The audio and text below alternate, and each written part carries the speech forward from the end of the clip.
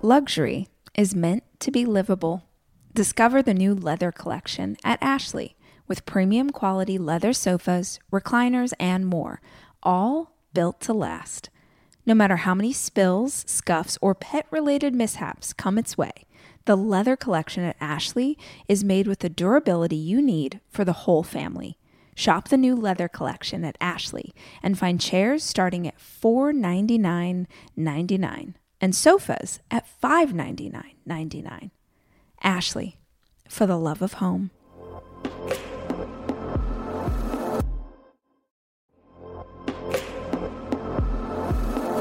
Debit card users, listen up. You've worked hard for your money. Now it's time to make it work even harder for you. With Discover Cashback Debit, everyone can get cash back on everyday debit card purchases. That's right. Earn on things like gas, groceries, and even that midday latte. And to top it off, there are no fees, period. Yep, that means you won't be charged fees on your checking account. Transaction eligibility and terms at discover.com/cashbackdebit. Discover Bank, member FDIC.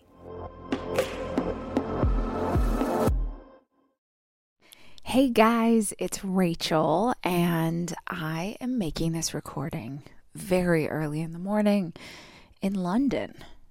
It is a very different time zone than the one that I've been in. So I've been up since about 3 a.m. and I'm finally giving up. I'm going to head down to the gym and just start the day because, I am tired of watching Netflix and trying to wait for the sun to rise. But for today's episode, I'm really excited to introduce you to a new series that we have here on the show. I realized recently that over almost 6 years of doing the podcast, I have had the opportunity to sit with some of the most incredible thought leaders ever. I've talked to authors and poets. I've talked to CEOs and coaches.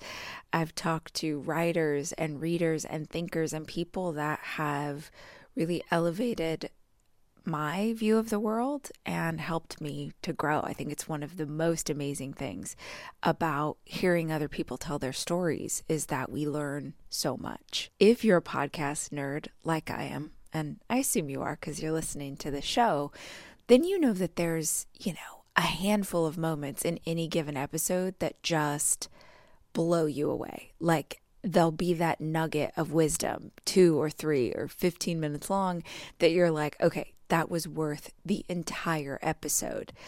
So I thought to myself, what if we combine those? What if we did our version of a mashup?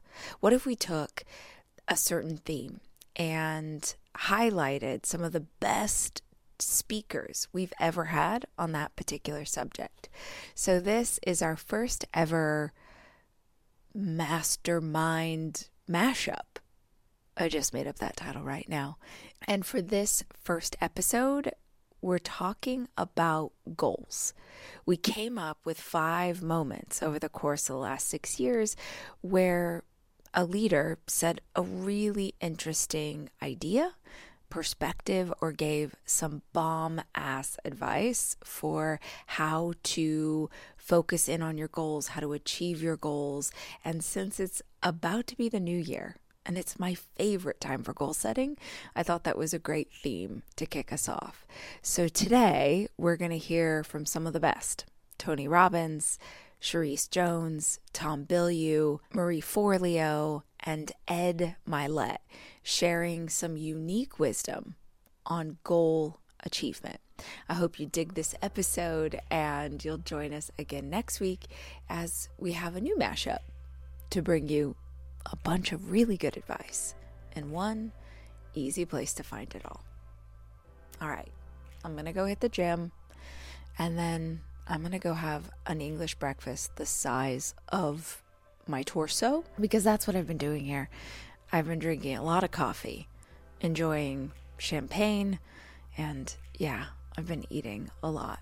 It's a really great way to spend a week before I start 2023. Hi, I'm Rachel Hollis, and this is my podcast. I spend so many hours of every single week reading and listening to podcasts and watching YouTube videos and trying to find out as much as I can about the world around me. And that's what we do on this show. We talk about everything, life and how to be an entrepreneur. What happened to dinosaurs? What's the best recipe for fried chicken? What's the best plan for intermittent fasting? What's going on with our inner child? How's therapy working out for you? Whatever it is my guests are into, I want to unpack it so that we can all understand. These are conversations. This is information for the curious. This is the Rachel Hollis Podcast.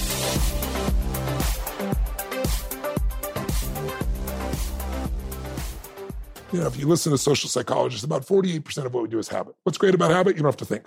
Yeah. What's bad about habit? You do the same thing. Right. If it doesn't work, keep doing the same thing. So if you make these 3 decisions consciously, you can change your whole life. And they're really simple. The first decision you make is, what are you going to focus on? So what did my dad focus on? He had not provided enough food for his family. How do I know that? He muttered it, talked about it continuously. He was really angry. What did I focus on? Easy for me. I was just a kid, right? Food. This is amazing. We're going to have this great Thanksgiving, right? So right away, whatever you focus on controls what you feel. So if you're thinking, oh my God, my kid's going to get killed, or where are they, or they're dying, you know, we've all done that. And then you're sick in your tummy, and then they're fine, right? You know, and you had all these adrenaline going through you and so forth, right? So focus equals feeling, but there are habits of focus. So like if I asked your audience, if I asked you, what do you think most people focus on more? What they have or what's missing? What's missing? 100%. Yeah. And even overachievers focus on what's missing, Rachel. Yeah. Because that's why they're on the hamster wheel. No matter how successful they are, they're never fully happy. Right. How can you ever stay happy if you're constantly focusing on what's missing? You can't. It doesn't matter how smart you are. It doesn't matter what good person you are. It's like, think of it as software. That software will not make you happy. Yeah. It'll make you worry. It'll make you feel less than. It'll make you think you're not enough. It'll make you all. And it's just a habit of thought. How about this one? Which one do you think people do more of? Focus on what they can or can't control? Can't. Without a doubt.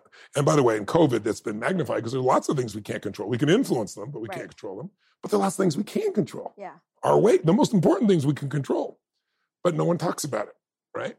So when you're constantly focused on what you can't control and what's missing, you tell me what kind of emotions would that person have, no matter how smart they are, no matter how good-hearted they are, no matter what a good Christian or religious person they are, or whatever kind of religion they have, what are they going to feel? Suffering. But I would say, speaking of my audience, biggest issue she faces is anxiety.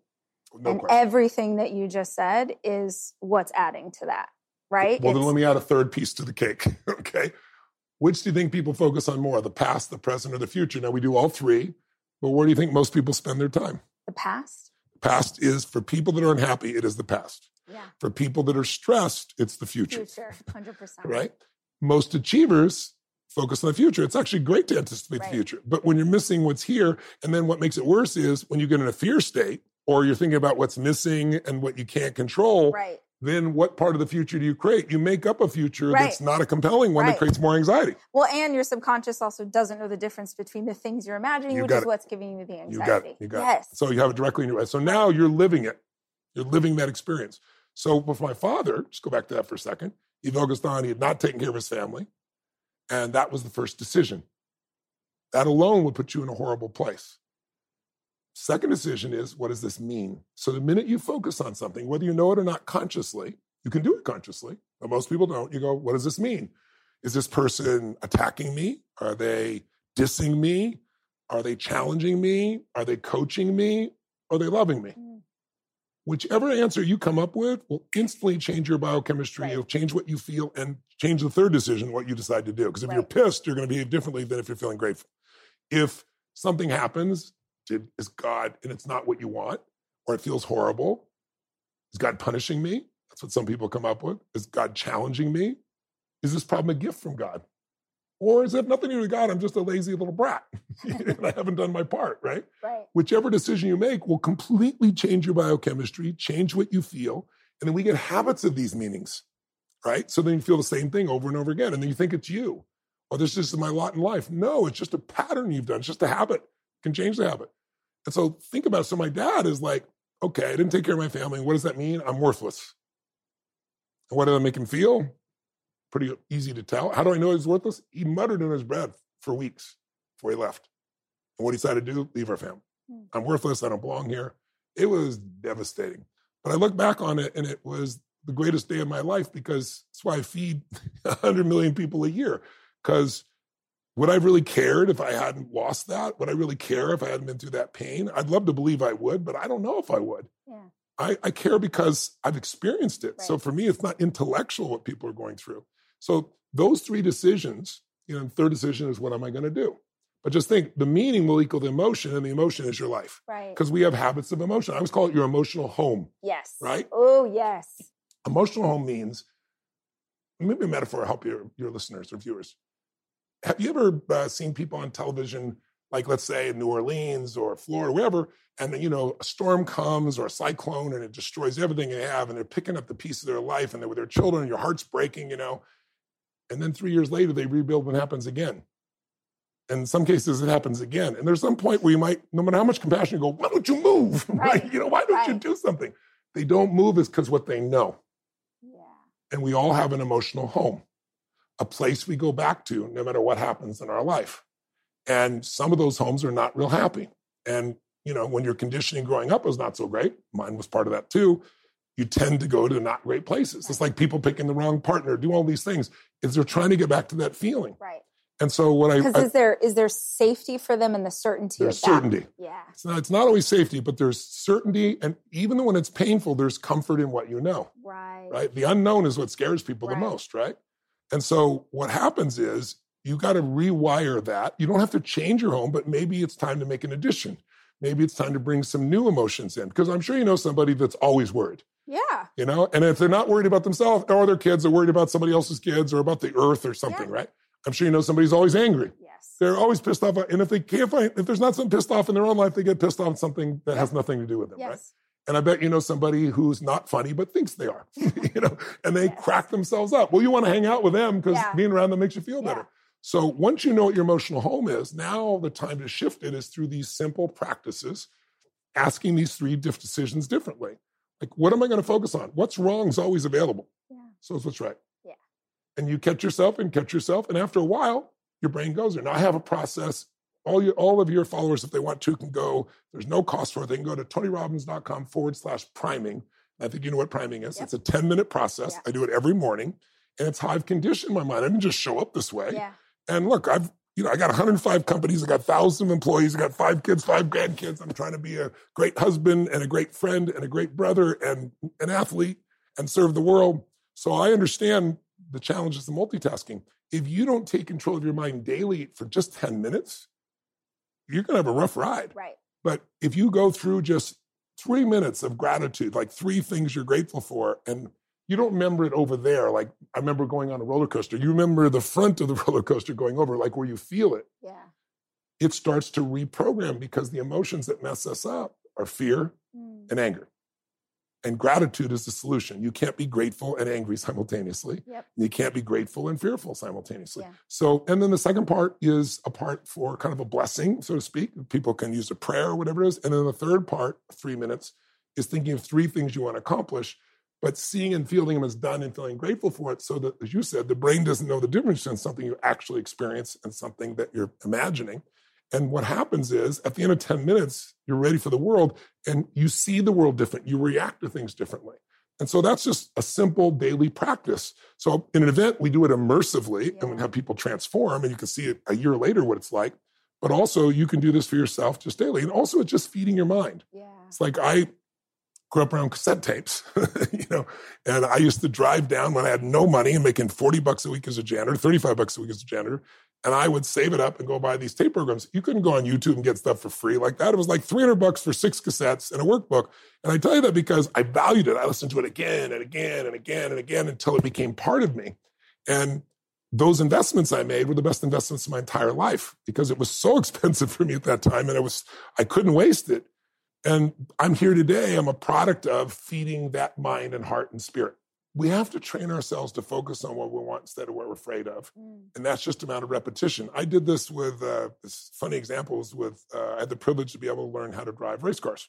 And I got to learn from a guy named Bob Bondurant, who owns a school, and he's a very famous a race car driver. He puts me in the car the first day and he says, I want to show you what a car can do. And he gets me all belted up. He belts up. At the end of that ride, doing all this stuff, at the end, my heart was beating out of my chest. And I'm usually more of an adventure guy, but this thing was not an adventure. It felt like death.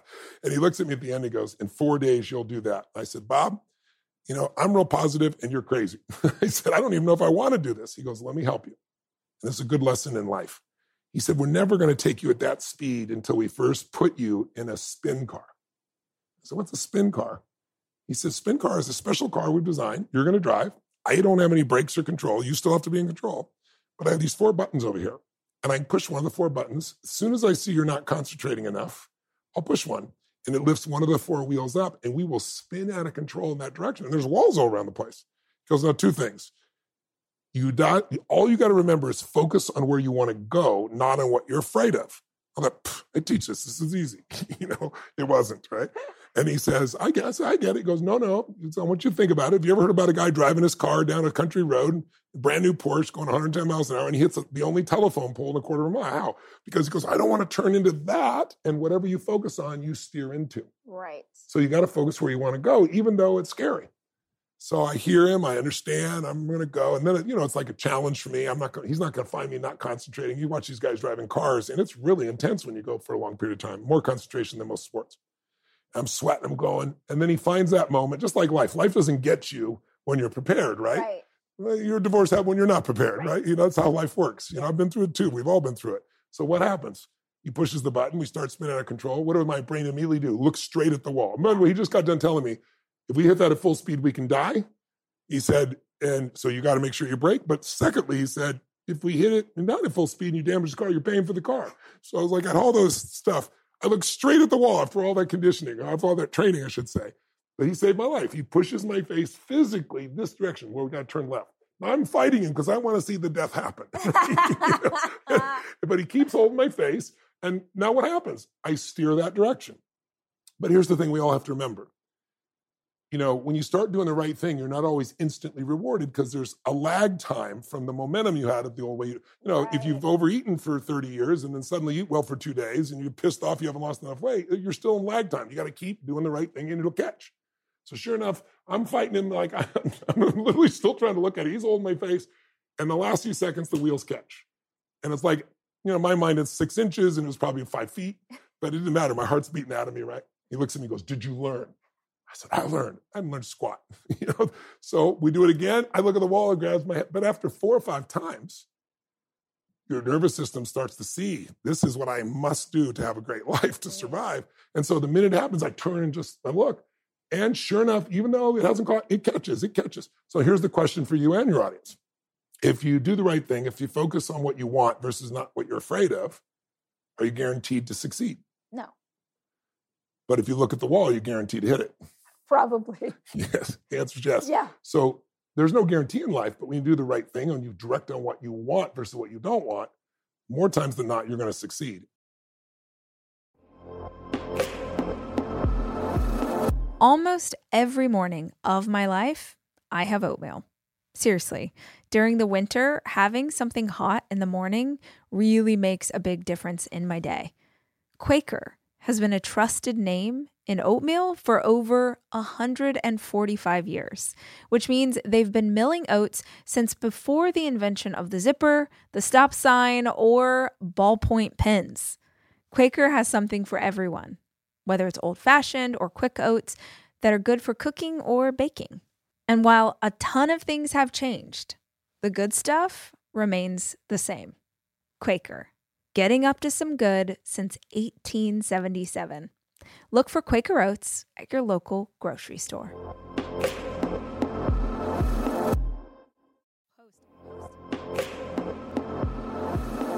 I am taking my 4 children away this weekend to go skiing. And I think if you're a parent like me, you understand how important it is to have a kitchen available to you when you have 4 kids, which is why Airbnb is always the place that I head to just make the vacation easier. And I have always used Airbnb as a place to stay, whether it was for work or family or a girls' weekend. But more and more, my friends are using Airbnb in a totally different way, as a business, as a way to invest in property and earn money for it. While you're away, your home could be an Airbnb. Hosting can easily fit into your lifestyle, and it's a great way to earn some extra money. Your home might be worth more than you think. Find out how much at airbnb.com/hosting.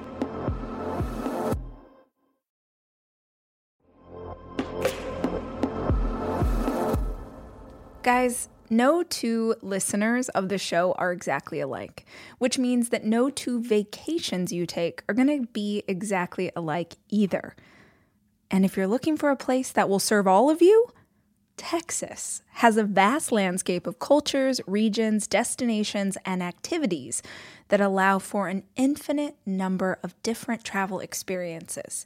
I love Texas so much, I moved my family there for 5 years. Because here's the deal, Texas has it all. Are you a beach person? We got you. If you love a rugged vacation, not my jam, but there's plenty of campgrounds, hiking trails, and state parks galore. My favorite part about Texas? The food. It is the thing I miss the absolute most. Whether you love barbecue or Tex-Mex or just want to be in cities that take their food very seriously. You can enjoy live music, visit internationally recognized art museums, and check out thrilling cowboy experiences. Visit traveltexas.com/getyourown to get the only trip to Texas that matters. Yours. That's traveltexas.com/getyourown.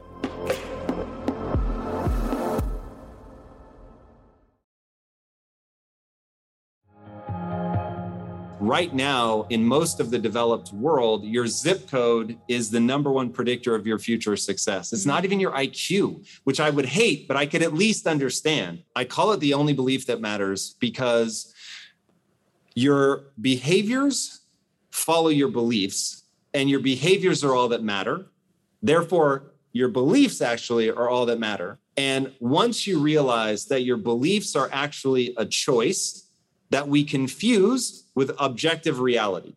So we look at ourselves and go, no, but I really am dumb. Like, what do you want me to say? You know what I mean? Like, you need look no further than Elon Musk or Einstein or, whoever. Pick the person that's better than you at the thing that you want to be good at.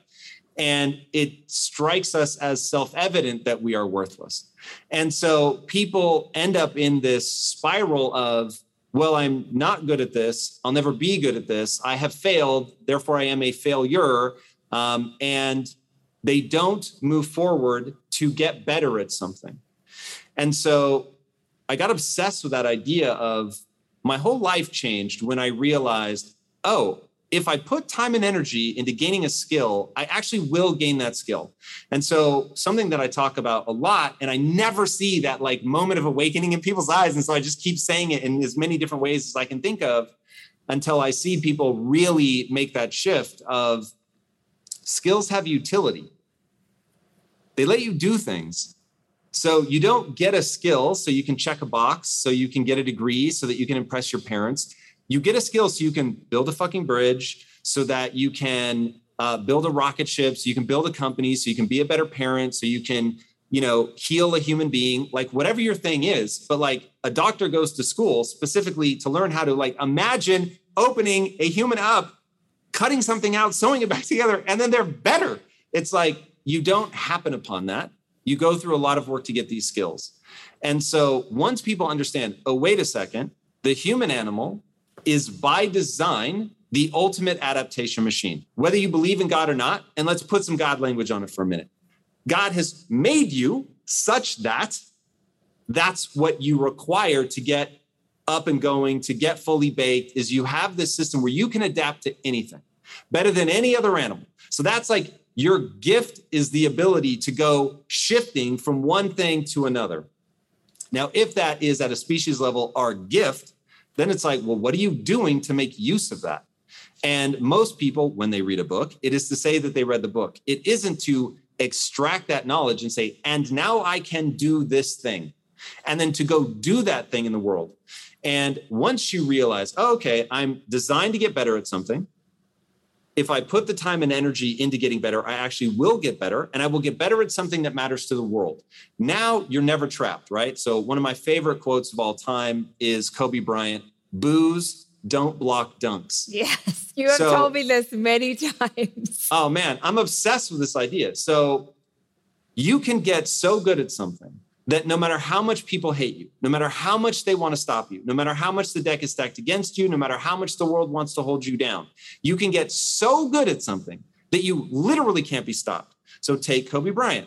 So the best basketball players that the globe has to offer, we're talking out of 7.8 billion people, they are narrowed down to the best of the best of the best. And then we pay them millions of dollars to stop Kobe Bryant from scoring.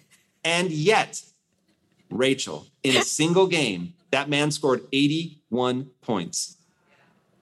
So that's for all of us to claim in our lives that it doesn't matter if it's hard. It doesn't matter if people are against us. The only thing that matters is, are you putting in the time and the energy to get the skill that lets you do something that you want to do in the world? And once you have that, now you've got this magic setup for fulfillment, which is, of course, the real punchline.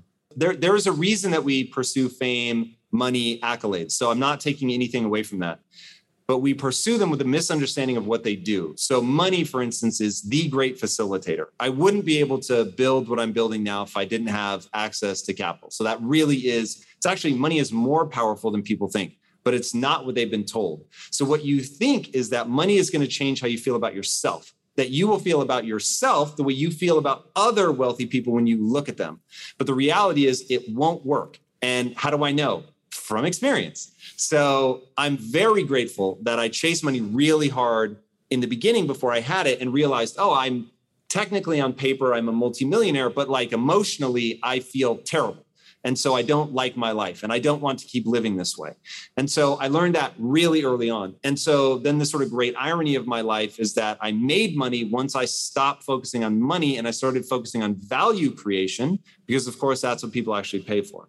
So that was really big, is to understand the game I'm playing is neurochemistry. The game I'm playing, that we're all playing, is how do you feel about yourself when you're by yourself?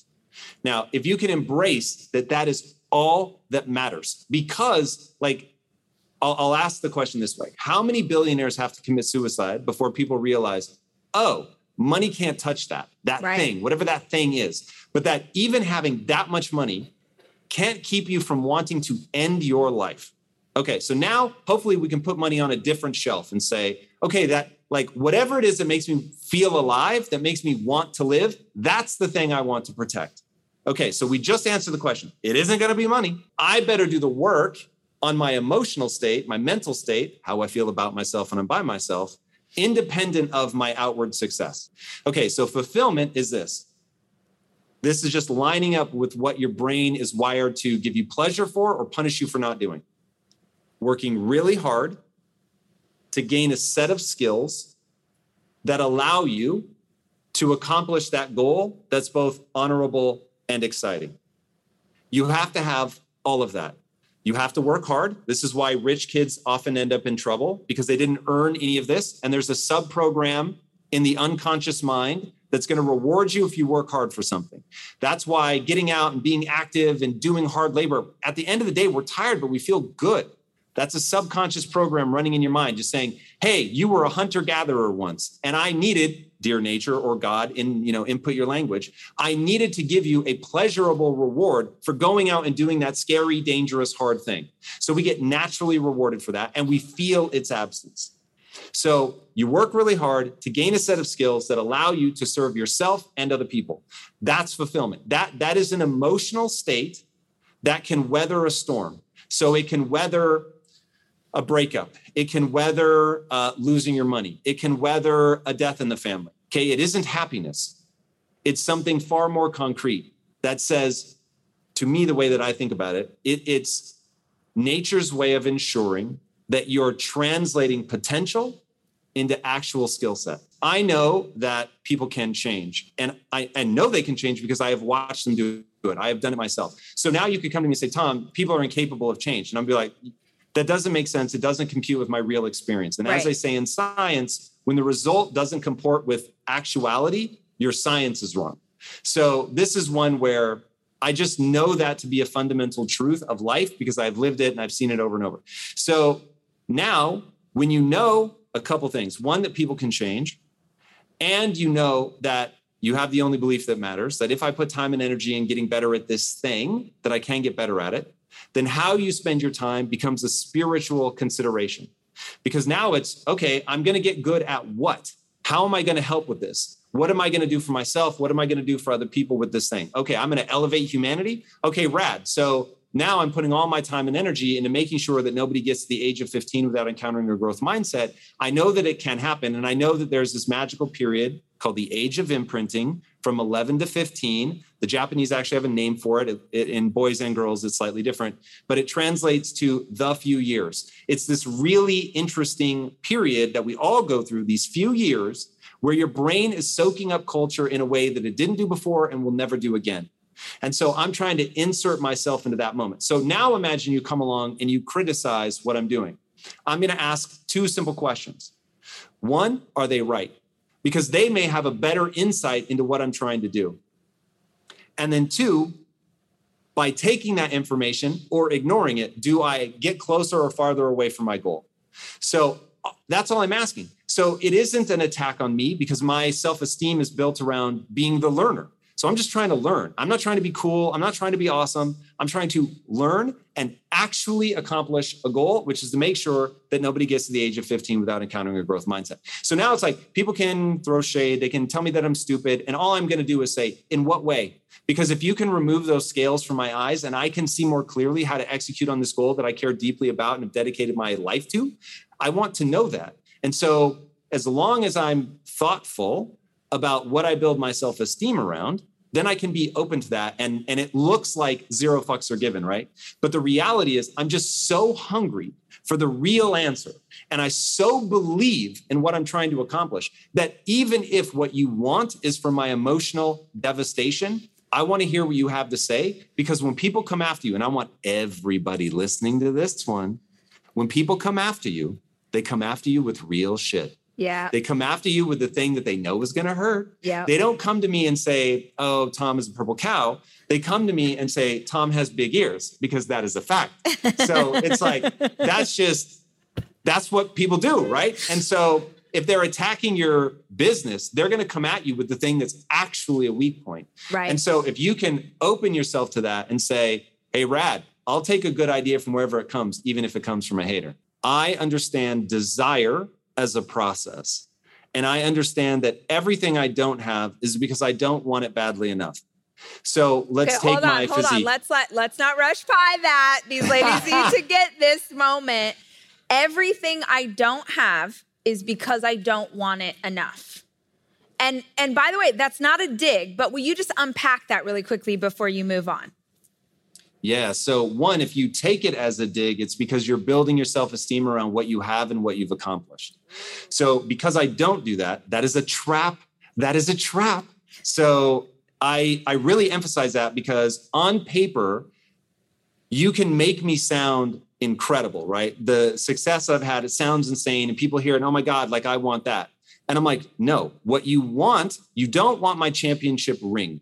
What you want is my ability to become capable of a championship performance. Now, I would much rather become capable of a championship performance, meaning I'm working hard, I'm pushing my skill set, I'm constantly putting myself out there, eternally being the learner, trying to get good at something, make it to the championship and lose it because of something I failed to do well, than to be on the bench and get the ring for something somebody else did well.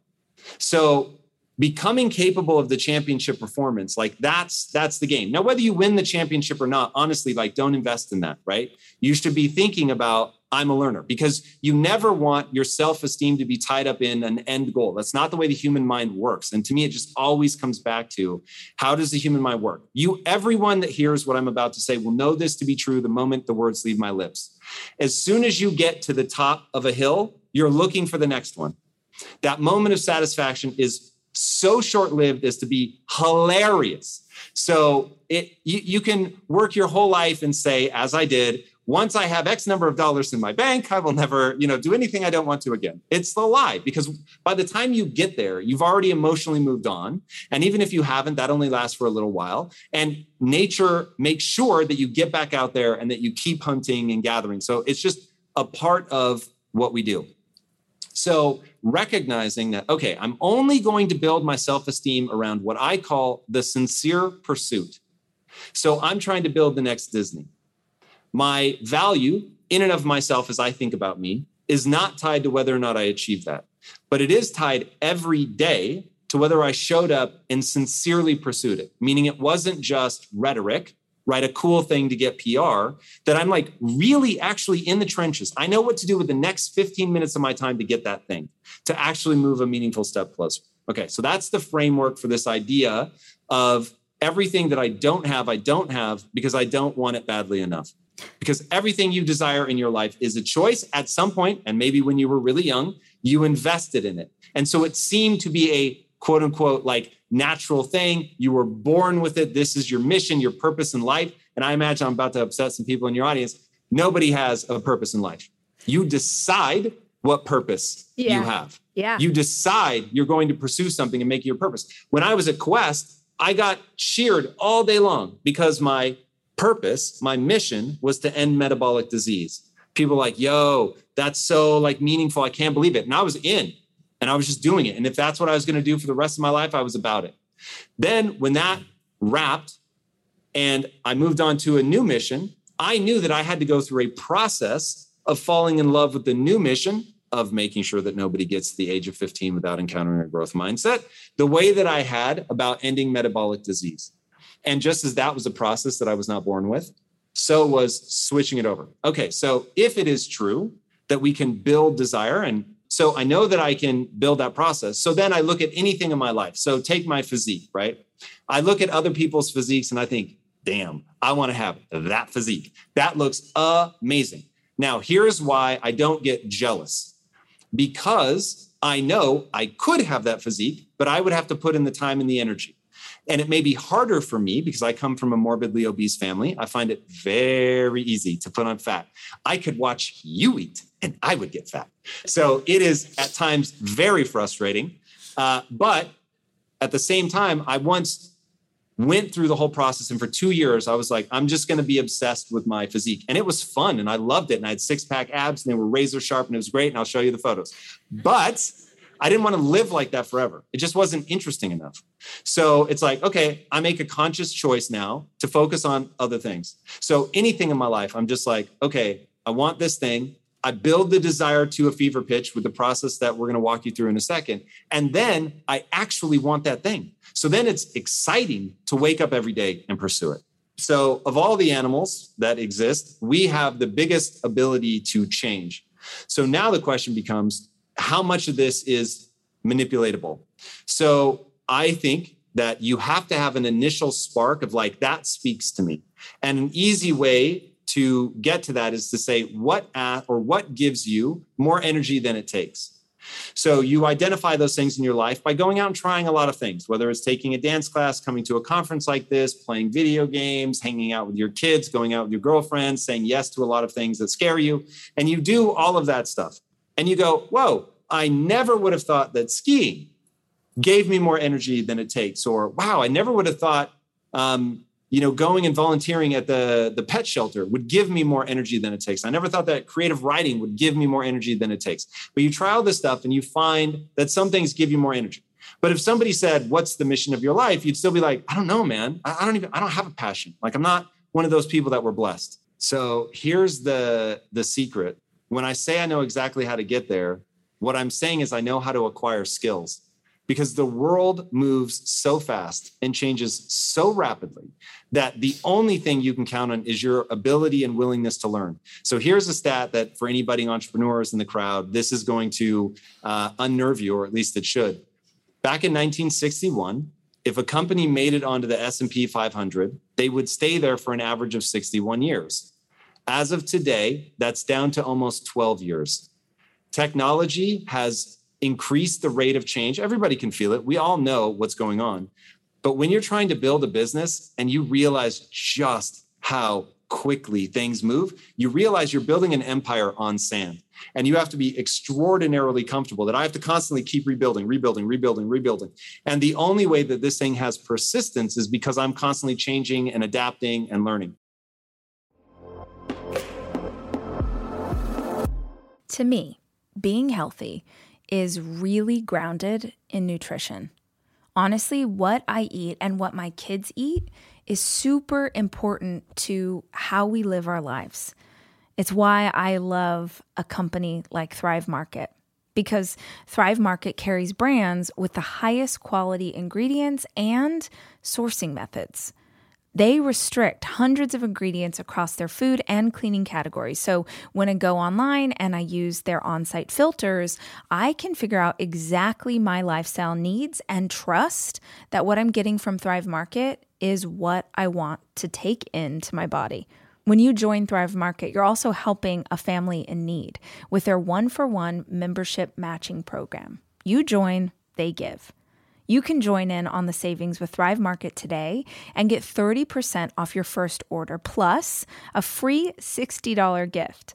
Go to thrivemarket.com/rach for 30% off your first order, plus a free $60 gift. That's THRIVE market.com/rach. thrivemarket.com/rach.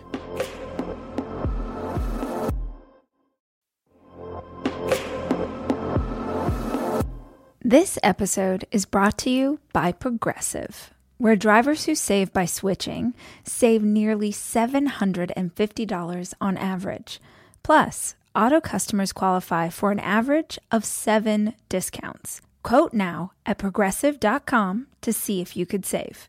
Progressive Casualty Insurance Company and Affiliates. National average 12-month savings of $744 by new customers surveyed who saved with Progressive between June 2022 and May 2023. Potential savings will vary. Discounts not available in all states and situations.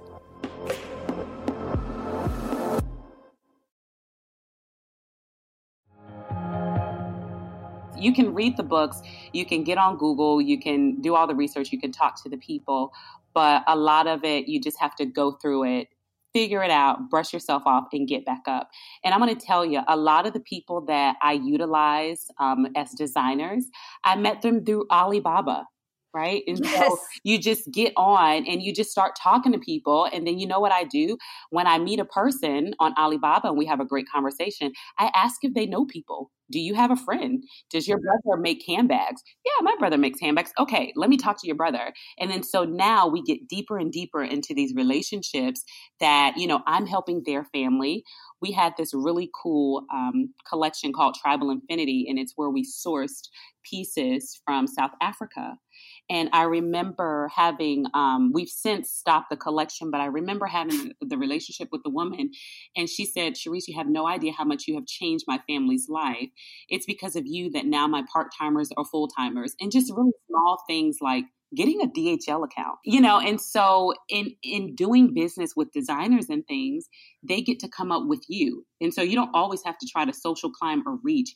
Just start with where you are and with who you know. So what every brand needs to know is that you have to have a community, and a community is how you know whether you have impact or not.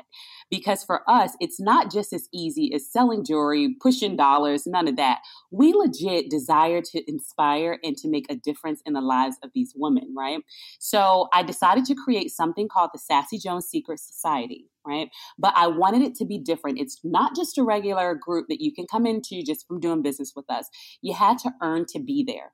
So we have a rewards program, and, you know, once you get in, we do all sorts of crazy stuff, but this is how I knew what to focus on with the lifestyle. So all these women, they come in, they post their pictures. They're like trying to one up each other. You know, I got the best this, I got the best that. And it's just hilarious. But in there is where we talk about, you know, I am a mother. I am a nurse, and I still wear my studs to work because I have to wear a uniform every day, but I still want to feel beautiful. Or I am a stay-at-home mom, and I don't have to go out of the house or get dressed every day. But sometimes I want a beautiful piece or a cute headband to pop on, you know, just to feel great while I'm, you know, picking up the kids or whatever. And so me really doing immense research on those women, and I'm obsessed with my customers. Like I will scroll through their Facebook feeds. I will find out like what it is that they do for a living because I want to know more about them. I want to know so much about them. And the more I know about my customers and what they do for a living, I mean, then I know how to speak to them. You know, I know what pieces to offer. I know that we can't do big chunky necklaces because, you know, or overpowering things because maybe that's not going to work. Or maybe this season we need to do lighter things because it's vacay and no one wants to wear heavy stuff in the summer, you know? Absolutely. So you just got to roll with the punches and really hone in and pay attention to what your customer wants. I know earlier in my career, when I needed photos, I would trade with people. So I didn't have the budget to hire a photographer. So I would say like, I was a wedding planner at the time. So I'd say, well, I will design like a beautiful tablescape and you can take pictures of it. Now you've got pictures for your portfolio. I've got pictures for mine. And so I collaborated with people in a way that it didn't cost me money. Is that something that you've done? I actually did. When I first got started, I found actually she was a blogger and she took pictures. And I'm like, well, I'll trade you jewelry. Yeah. You know, I'll trade you some jewelry if you come and take these pictures. And then too, you can take a few pictures in the jewelry, you know, while you're doing your blogging. And it just started like, you know, you scratch my back, I'll scratch yours. You know, so we built the team up. But what is important to me about the team is that they buy into the vision and that, you know, any decision that we make, I still consult them. And they are a team that I make decisions with, not necessarily a team that I make decisions for. Mm. And so knowing that they have influence in the brand and they're just not coming and being told what to do every day, they're really invested in Sassy Jones and they want Sassy Jones to win and go far as much as I do. And when you have happy employees, oh my gosh, it makes all the difference in the world to your customer experience, you know, and how your customer ultimately feels when they walk away from your brand. I like being felt like I'm warm and fuzzy when I do business with someone. I am the customer who's a letter writer. Like if I don't have a great experience. Yes. Because I want, you know, but I'm also the customer who will go and give the best review ever if I had an outstanding experience. And so I put myself in the customer's shoes a lot. And so I knew that if I'm going to do this accessory brand, like there's nothing special about having an accessory brand. What's going to make you different, little girl? You know, what's going to make you different? So I know that women love packaging. So we ship it in a pink and gold glittery box. And, you know, women love bright colors and bright things and things that make them feel undeniably beautiful and confident. And so when we are speaking to our customers, even in our product descriptions, we're using girlfriend, we're using, you know, words where you can see yourself wearing the jewelry, right? Mm-hmm. So we're talking like on date night, these earrings will sparkle gorgeously under restaurant lighting. And all of a sudden, you have put yourself with your boo thing at the seat of the table with those studs on, right? Because you can see it. You know? Yes. We painted the picture, right? And so how I did it is just thinking about how I want to feel if I did business with a great brand. And I had to put those things in place. So they were really important to me. How much of the marketing that you do is about educating the customer on how to use the product? Almost all of it. Yeah. I see we're the same. And I think that a lot of people listening, that might be like a light bulb moment for them to understand is, for instance, the jewelry that Charis has it's unique, it's beautiful, it's colorful. It's not something that you see everywhere else. So it's eye-catching, but that also means that probably women see it and maybe they feel a little intimidated. Oh, yeah. So if you see her feed, if you look at her, any of the stuff that y'all are creating, she's showing you 10 different ways to wear that necklace this season. And with the stuff that we do, it's like, this is a journal and people are like, well, I don't know how to use a journal. I don't know what it's for. So we're constantly, our marketing is not just pretty pictures. It's showing you how this is going to work in your life. So will you talk about that a little bit? Yeah, I actually think it's way more important to teach rather than sell, don't you? Yeah, absolutely. Because then they're coming to you as a guide.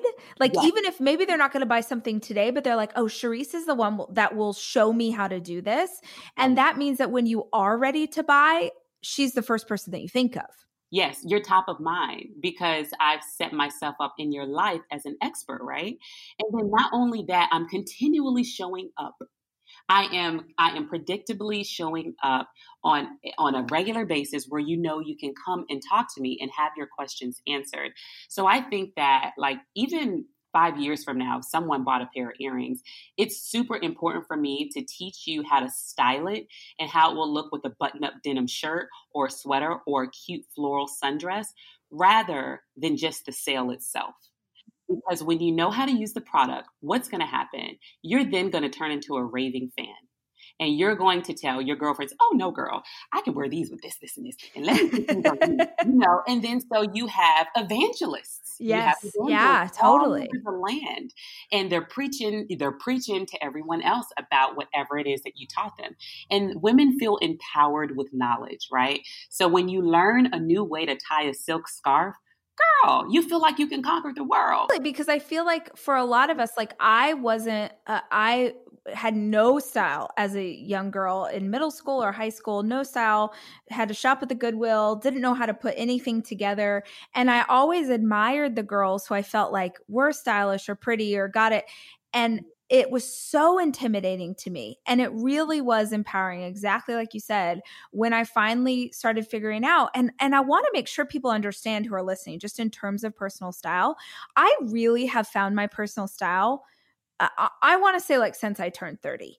Because, and I'm 36, like I really feel like a lot of my 20s were still me trying to kind of emulate other people and kind of feeling uncomfortable or maybe dressing in a way that I didn't like. I dressed really conservative because that's what I thought. I was so afraid to sort of be funky and be myself. And once I turned 30, I really had this desperate need to just be me. And that looked like, and y'all are going to laugh maybe, but I would go on Pinterest and I would say like how to style white jeans in the summer, how to wear all black with a statement necklace. Like I really didn't know how to put things together. And I also didn't feel like I could just flip through a magazine and figure it out. So for me, I went like, I'm a research girl. Like anything I want to know, I go look online. And that was how I got, like I would see stuff, let's say on Pinterest, and I'd go, oh, well, I have a t-shirt that kind of looks like that. And I have skinny jeans and I have a pink necklace and I can put them together. I didn't know how to do it myself. So I looked to other people. I looked to those guides to give me the knowledge. Yeah, totally. And sometimes it takes that because not everyone has a personal style or is confident enough, like they think they have it, but they don't want to like get embarrassed or walk in the house like that. And one thing that it just takes is at a certain point, you just can't give a F. Yes. That's real. That is so real. You're like, this is what is happening right now. This is how I'm walking out. You're so right. Yeah. But you know what, for me and my style, and any of the girls that watch the Sparkle Party or anything like that, I always say to do it for you and not anyone else. That's been sort of a thing I've learned with the guest on my show. Almost none of us that have had any real success at something were completely equipped or prepared, but we had the courage to step into an unknown space with a lack of preparedness that most people need a higher threshold. They just are getting ready to get ready all their life. And I sort of stumbled into speaking, and all of a sudden that led to one-on-one coaching with these CEOs, which led to athletes and entertainers and then politicians. And then, to be honest with you, my heart feels like I'm in the right place. I don't always know exactly where it's going to go or what it's going to end up like, but it moved because I wanted to serve people. I didn't want to just help successful people become happier and more successful. I wanted to help people who had big dreams in their life have a mentor that maybe they couldn't get access to otherwise, and help all people, not just high identity people, not just achievers already, but someone that's out there that's saying, I want to do something great for my children. I want my spouse to be proud of me. I want to make my parents proud of me. I don't know where to go. I don't know how to change my confidence. I don't know how to make a transformation. I don't know how to start a business. Would you help me? And that's been like the great honor. And I'm not saying this to be corny or anything like that. Like the most joy I've ever had is by helping average people in average situations do extraordinary things. It's been wonderful. So That's how it happened. Enough people encouraged me to do it. For most people in their life, they conflate happiness and satisfaction. They confuse them. They think they're the same thing. And so what many people do in their life is they delay their happiness until a future destination. I'll be happy when I get this relationship, or that when my body is a certain way, or when I have a certain amount of money, or when I get the house, or when I find my career, then I'll allow myself to be happy. They delay happiness until they think they need to be satisfied. And the problem with that is you're going to bring you with you to those places. And you and I both have a whole bunch of friends who have gotten to those destinations and are still unhappy. Absolutely. The reverse of that is achievers have this flawed mindset where they think, well, if I really enjoy this right now, I'm going to lose my drive. So I got to delay my joy because I'm going to lose my edge. I'm going to lose my ambition. That's completely false. It seems logical, but it's false. The truth of the matter is, if you don't celebrate your wins now and enjoy it, over time, your brain gets less and less dopamine every time it happens. Your brain eventually goes, I don't want to do this anymore. I don't even enjoy it when we win. I don't even enjoy the success. And so you must celebrate your wins. You must give yourself the gift of happiness now in order to continue to achieve. So I live what I call blissfully dissatisfied, meaning I'm a happy man, but I'm not satisfied. There's an incongruency between what I know I'm capable of and what I'm currently achieving. And that force field between those two things is really healthy. Dissatisfaction is awesome. Unhappiness is horrible. Yeah. So I've learned to live with bliss as I'm dissatisfied. All of us often, I think even particularly for women, it's more this way, but it's for men as well. We just don't ever feel like we're enough. We just, I'm not enough. I'm not a good enough mother, or I don't look like I should look, or I'm not making the money I should, or I'm making the money I should, and I don't see my children like so-and-so does. And that would lead me to maybe one other one I put out today on comparison, which is comparison, and I know you talk about this too, is the thief of joy. Yeah. It's the thief. But there's an insidious comparison. It's easy. The easy teaching is don't compare yourself to another woman or man. Don't compare your finances to someone else. That's easy. You know, the comparison that's insidious is the comparison we actually do with ourselves. We compare our current relationship to a previous one, or we compare the current status of our relationship to another time in it. Like, why isn't it like it was in week number 5? Because it's not week number 5. and the more you compare it to then, the more you drowning yourself with unhappiness. Or comparing your 50-year-old body with your 17-year-old body. Yeah. And so it's easy to go, I shouldn't compare with other people. Well, what about with yourself? That's the one that hurts the most, is comparing, a talk you give, Rachel, to the best one you've ever given. And that creates unhappiness. Maybe the one you did was just wonderful as it was. Yeah, that's good. Yeah, and so there's a whole bunch, and I'll give one more. I'm a big believer. That's why I told you to upgrade all the time who you're hanging around. I have one called Unlocking Your Success Code, where I talk a lot about your identity. Your identity is the beliefs, concepts, values, things you believe to be most true about you. And that identity in your life, if we're being real here, is like a thermostat. I'm looking at one right now. It's sitting on the wall. It's set at 74 degrees in the room I'm in right now. That's the temperature for your entire life, your identity. And you're never long-term going to exceed that thermostat setting for who you believe you are and what you're worth. And so what happens in life is we start to get our results going, and they get ahead of who we really believe our identity is. And we do get anxious. We get scared. We get uncomfortable. And then what we do, unconsciously, we sabotage it to cool our life right back down to believe what we think we're worth. Mm-hmm. And it happens over and over. It's the thermostat setting on our lives. Everyone listening to this has had this happen. You've been in a relationship. It's going great. And then all of a sudden it's not. You've cooled it back down. Or your finances are getting going, and then they're back to where they were. Or your body, and it's back to where it was. Because if you don't change that thermostat setting, if you don't work on your identity, you can do all the external things right in your life. You will cool that sucker back down to your temperature that you believe you're worth. Just like this room. If I open the door and a bunch of cold air blows in here, 40 degrees of air, you know what happens? The heater kicks on and the room regulates to 74. It's not the external conditions that dictate the caliber of our life. It's that dadgum thermostat setting. That's what it is. Yeah. And if we can change that, we change our whole existence on earth. And you have multiple settings.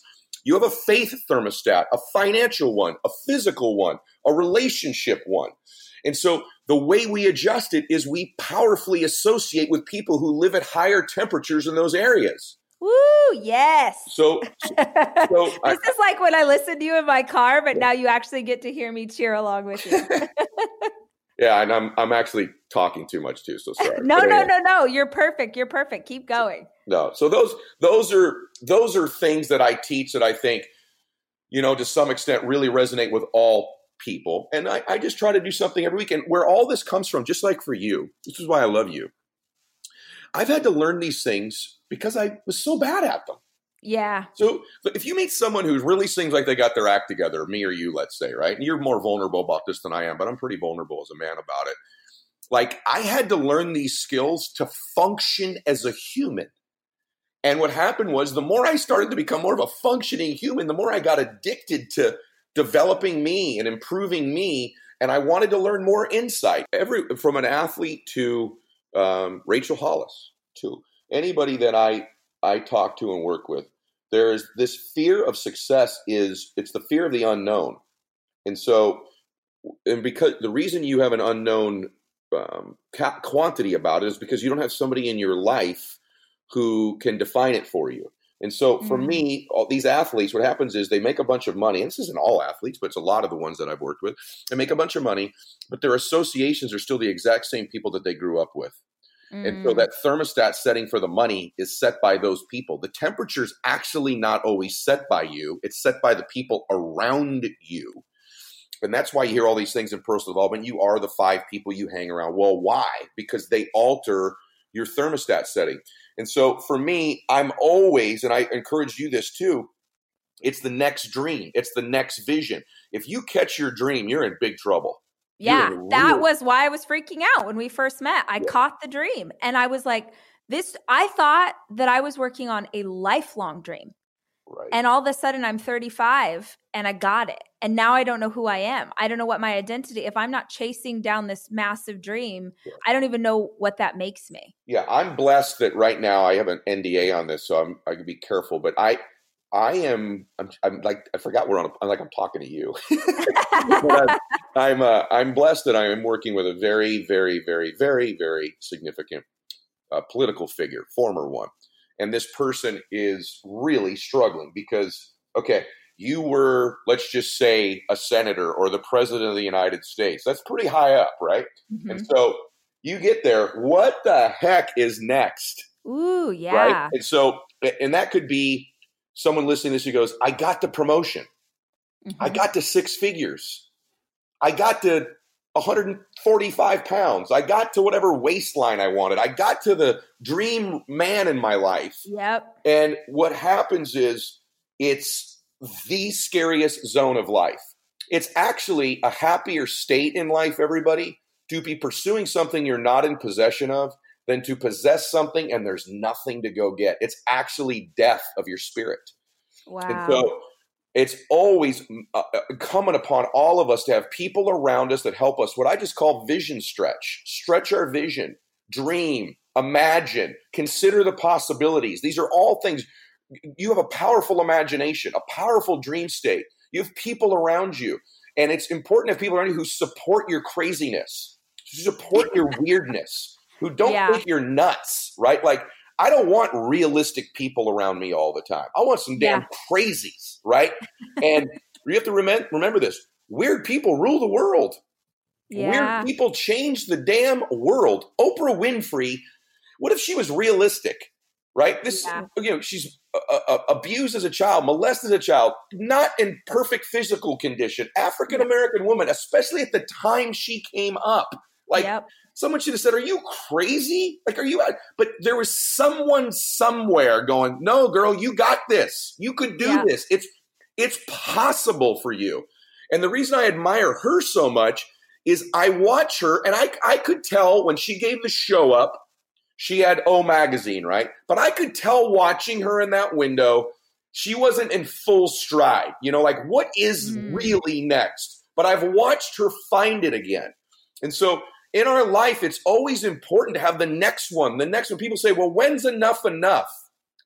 It's the most offensive thing my family says to me. And I'm not talking about my children. My children don't. Yep. I'm talking about, I understand this. You know those people you got in your family, they're like, hey, when's enough? And I'm like, when's enough helping people? When's enough contribution? When's enough spiritual growth? When's enough uncovering of new possibilities and ideas? When's enough memories? When's enough magic moments? Never, nunca. Right? Like, I don't want, there isn't enough. And if there was, the Lord would take me now. And so if you guys, it's interesting, but in all of our faith on some level, there's even somewhere we're going after this life. Yeah. So like, if you think it through, death is having nothing next. And I'm in love with the chase. I'm in love with the journey. Like, I met Rachel Hollis on this journey. I get to talk to all of the people who follow her today on this journey. What a blessing. What if I would have stopped after I was worth 100 million or 200 million, or it was just about money, or I go, nah, I just want to really help super famous people because they're famous, right? Like, what if I'd have stopped? That was so powerful for me the first time we talked. Was I always feel like when you're searching when you're on a journey like that, where for months and months, and you're like, what's the answer?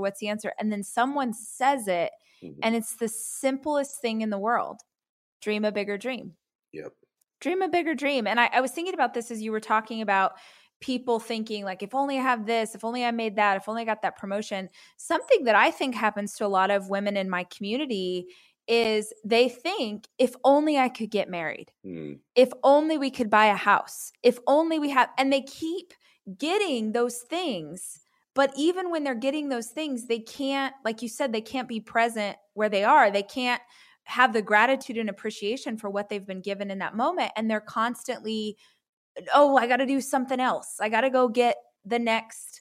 I love this idea that we can be grateful and appreciative of our blessings today while still wanting something more for tomorrow. So if you want to take another bite out of your life, enjoy the current one. Yeah. If you enjoy the current one, you'll want to take the next bite. But if you're constantly delaying, no, I can't enjoy this, that's when you lose your hunger. That's when you lose it. And so the formula is enjoy every bite. And it's simple but beautiful. And for me, this achiever kind of go guy, I'm like, yeah, I need to do that. I'm always on to the next damn bite all the time. And I've just learned that this moment is mine. It's never coming back again. And I've got to be present. And when I'm present, I'm happy. And so I would just advise all the ladies, you don't need to project into the future all the time. Just enjoy the moment. It's yours. God gave it to you. Enjoy it. Celebrate it. It'll make you want the next one even more. These things where you're constantly hemming and hawing and not deciding and not real sure and it's not ready and all that, just so you know, you weren't born that way. You've learned it. Your children aren't that way at all. Your children and you, when you were a child, are constantly jumping in and trying things that they're not ready for. So true. It's the beautiful part of life. And we learn this over time from fears and sometimes from our parents. Don't do that. Don't think that. Sit up. And over time, we start to hem and haw and become indecisive. If you have children, just for a second, give yourself the gift and think about how beautiful their courage is, how beautiful their taking action without being ready is, how beautiful their enthusiasm is, and you know the big one, their curiosity.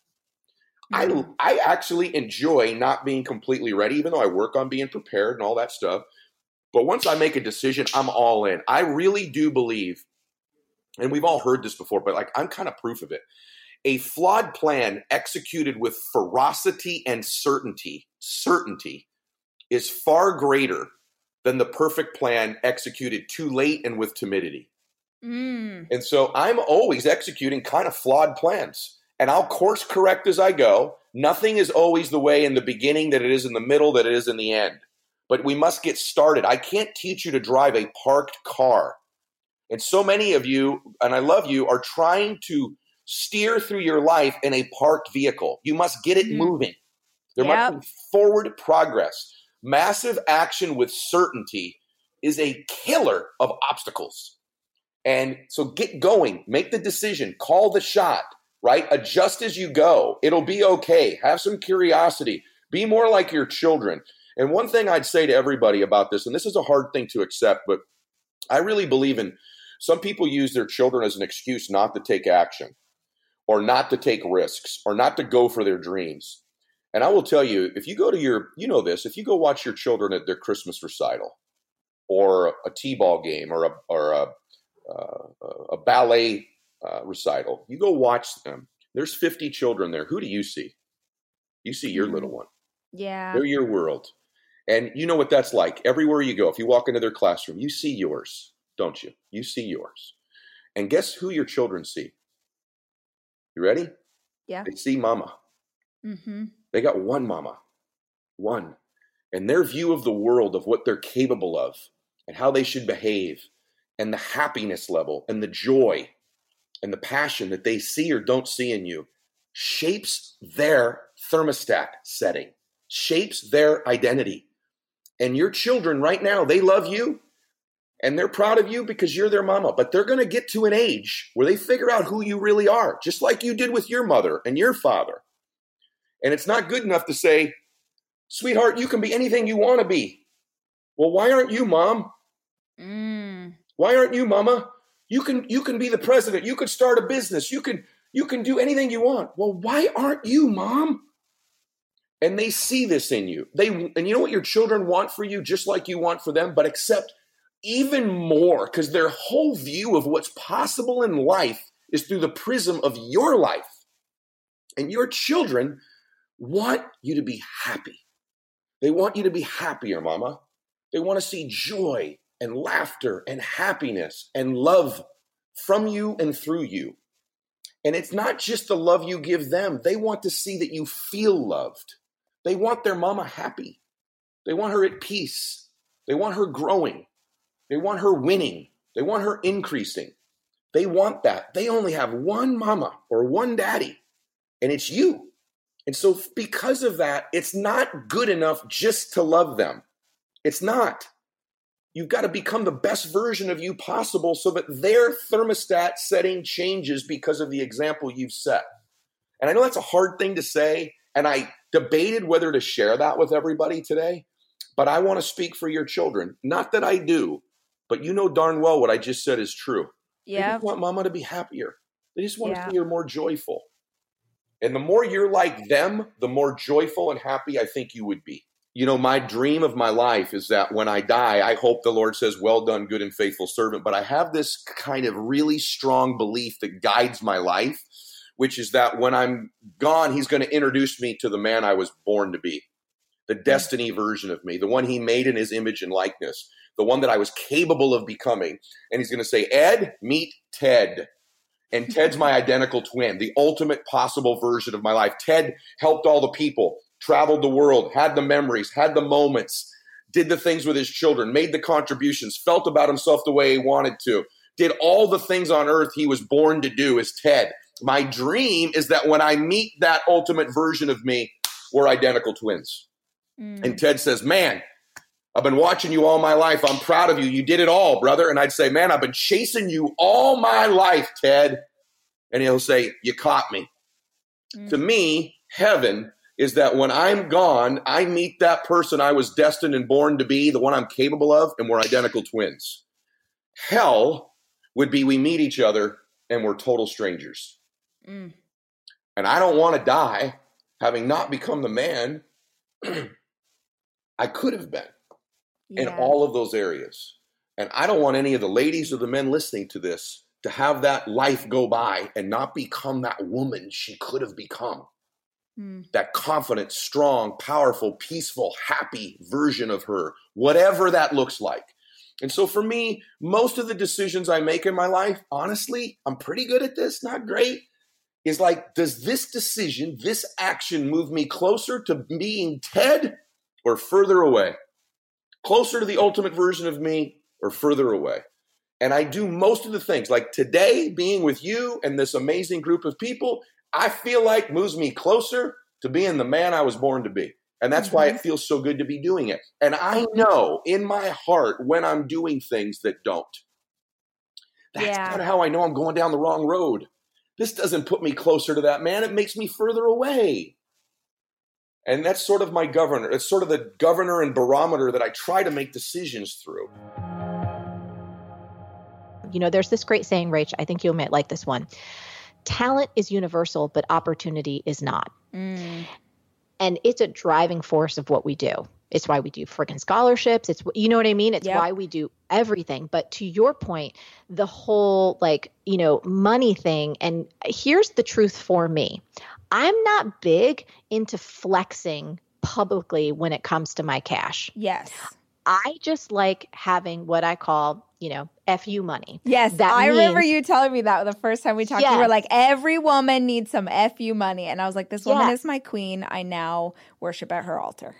And here's what I mean by that. So that no one can tell you, you have to do X, Y, or Z. Yep. You have to behave this way. You need to show up here, or that you have to endure just crappy treatment from other people, or for people to make you feel beholden to them. I'm like, not in business. We've had these conversations. Absolutely. Vendors, everyone who feel like they have you against the wall. I'm like, nope, that's what great resources do. For anyone who's like, thinking in their head right now, no, everything's not figure outable. This will help you give yourself a mental container so that you can use the notion to do what it is intended to do, which is to awaken your innate wisdom so that you can achieve any goal, solve any problem, and contribute meaningfully to others. So here's the 3 rules. You ready for them? I'm ready. Rule number 1, all problems or dreams are figure outable. Rule number 2, if a problem is not figure outable, it's not a problem. It's a fact of life, like death, gravity, laws of nature. Yep. Rule number 3, you may not care enough to solve this particular problem or reach this particular dream, and that's okay. Find something you do care deeply about and go back to rule number 1. So this notion, you were saying, what do I hope, what's the 1 or 2 things that people get besides just adopting that idea? I think it's about really embracing the truth that they are a born creator and that they have innate wisdom that's already inside of them that allows them to create change both in their own lives and in the lives of people around them. 99% of what you have to do to grow is stuff that you've probably never done before, that you have no context for. It's so far out of your comfort zone. You are filled potentially with fear, or a blend of fear and excitement and anxiety, a whole cocktail mix of it. And so this notion that everything is figure outable allows you to step into the unknown, to the groundless nature of growth with an odd sense of security that somehow you'll figure it out. The Rachel Hollis podcast is produced by me, Rachel Hollis. It's edited by Andrew Weller and Jack Noble.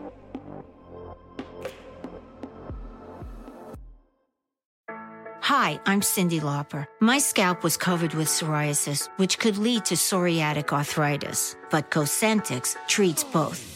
Cosentyx secukinumab is prescribed for adults with moderate to severe plaque psoriasis 300 milligram dose and adults with active psoriatic arthritis 150 milligram dose. Don't use if you're allergic to Cosentyx. Before starting, get checked for TB. Serious allergic reactions, severe skin reactions that look like eczema, and an increased risk of infections, some fatal, have occurred. Cosentyx may lower ability to fight infections, so tell your doctor if you have an infection or symptoms like fevers, sweats, chills, muscle aches, or cough, had a vaccine or plan to, or if IBD symptoms develop or worsen. Learn more at Cosentyx.com or 1-844-COSENTYX. Cosentyx works for me. Ask your doctor about Cosentyx.